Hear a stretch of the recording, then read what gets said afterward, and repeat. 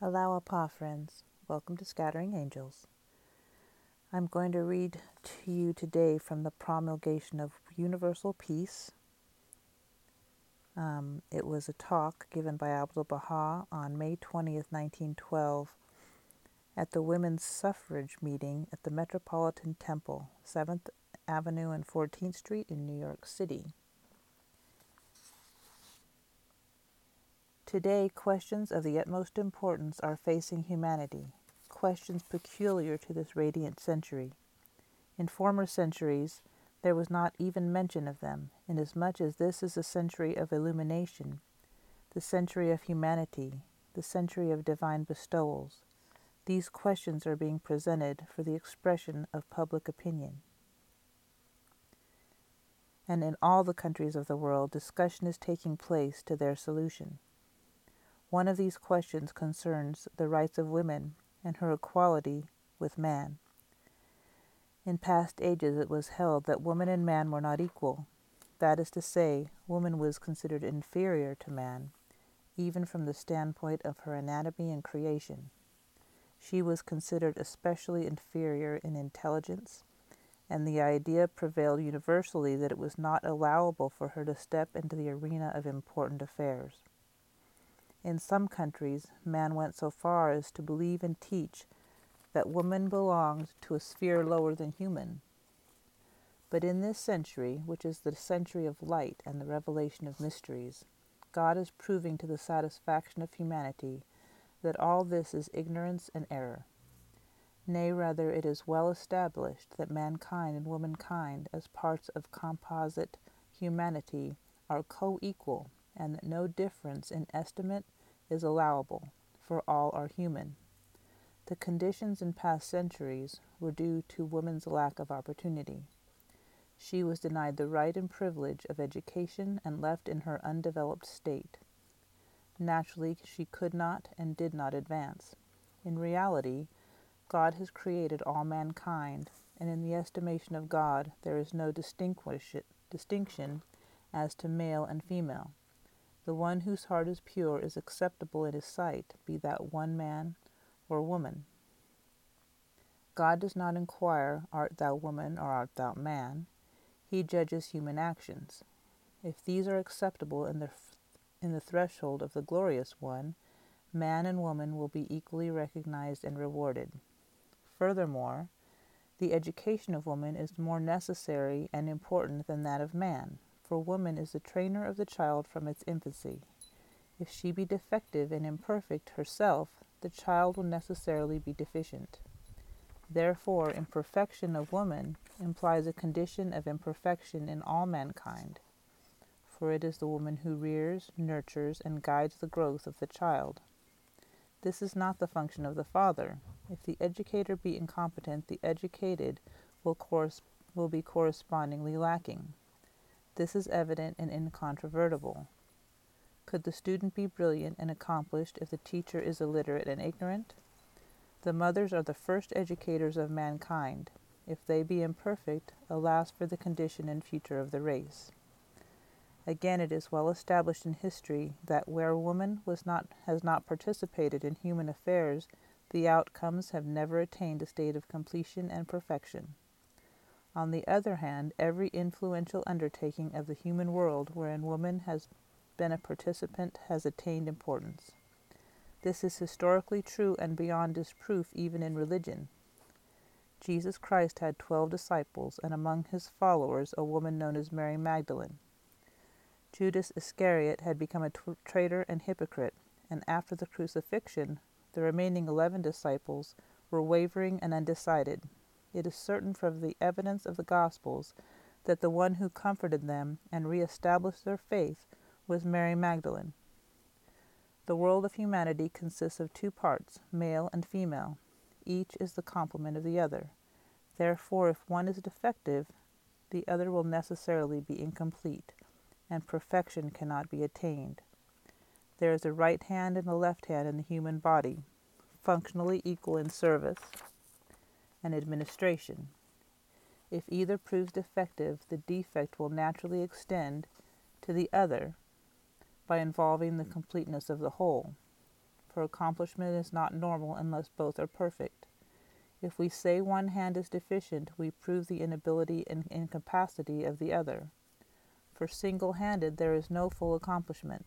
Just as physical accomplishment is complete with two hands, so man and woman, the two parts of the social body, must be perfect. It is not natural that either should remain undeveloped, and until both are perfected, the happiness of the human world will not be realized. The most momentous question of this day is international peace and arbitration, and universal peace is impossible without universal suffrage. Children are educated by the women. The mother bears the troubles and anxieties of rearing the child, undergoes the ordeal of its birth and training. Therefore it is most difficult for mothers to send to the battlefield those upon whom they have lavished such love and care. Consider a son reared and trained 20 years by a devoted mother. What sleepless nights and restless, anxious days she has spent. Having brought him through dangers and difficulties to the age of maturity, how agonizing then to sacrifice him upon the battlefield. Therefore the mothers will not sanction war, nor be satisfied with it. So it will come to pass that when women participate fully and equally in the affairs of the world, when they enter confidently and capably the great arena of laws and politics, war will cease. For woman will be the obstacle and hindrance to it. This is true and without doubt. This is the first part of a longer talk that I'm going to complete tomorrow. I wanted to thank you all again for listening to this podcast. I know it's rather amateurish, and I'm just sort of in a learning curve right now. Your patience is very much appreciated. The whole purpose and reason why I wanted to start this was to give people an opportunity to listen to the words and teachings of the Baha'i Faith when they were unable to read them.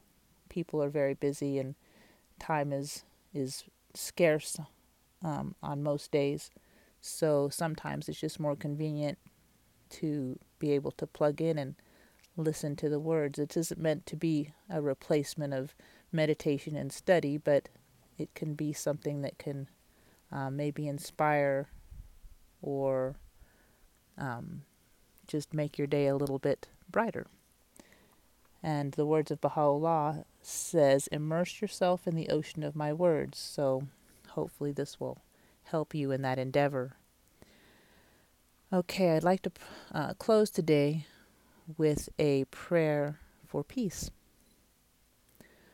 O my Lord, my defender, my help in peril, lowly do I entreat thee, ailing do I come unto thee, to be healed. Humbly do I cry out to thee with my tongue, my soul, my spirit. O God, my God, the gloom of night hath shrouded every region, and all the earth is shut away behind thick clouds. The peoples of the world are sunk in the black depths of vain illusions, while their tyrants wallow in cruelty and hate.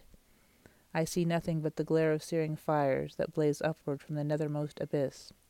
I hear nothing save the thunderous roar that belloweth out from the thousands upon thousands of fiery weapons of assault, while every land is crying aloud in its secret tongue, my riches avail me nothing, and my sovereignty hath perished. Make haste to love, make haste to trust, make haste to give, to guidance come. Come ye for harmony, to behold the star of day. Come here for kindliness, for ease, come here for amity and peace. Come and cast down your weapons of wrath, till unity is won. Come, and in the Lord's true path each one help, each one. Verily, with exceeding joy, with heart and soul, do these oppressed of thine offer themselves up for all mankind in every land. Thou seest them, O my Lord, weeping over the tears of thy people, shed, mourning the grief of the children, condoling with humankind, suffering because of the calamities that beset all the denizens of the earth. O my Lord, wing them with victory, that they may soar upward to salvation.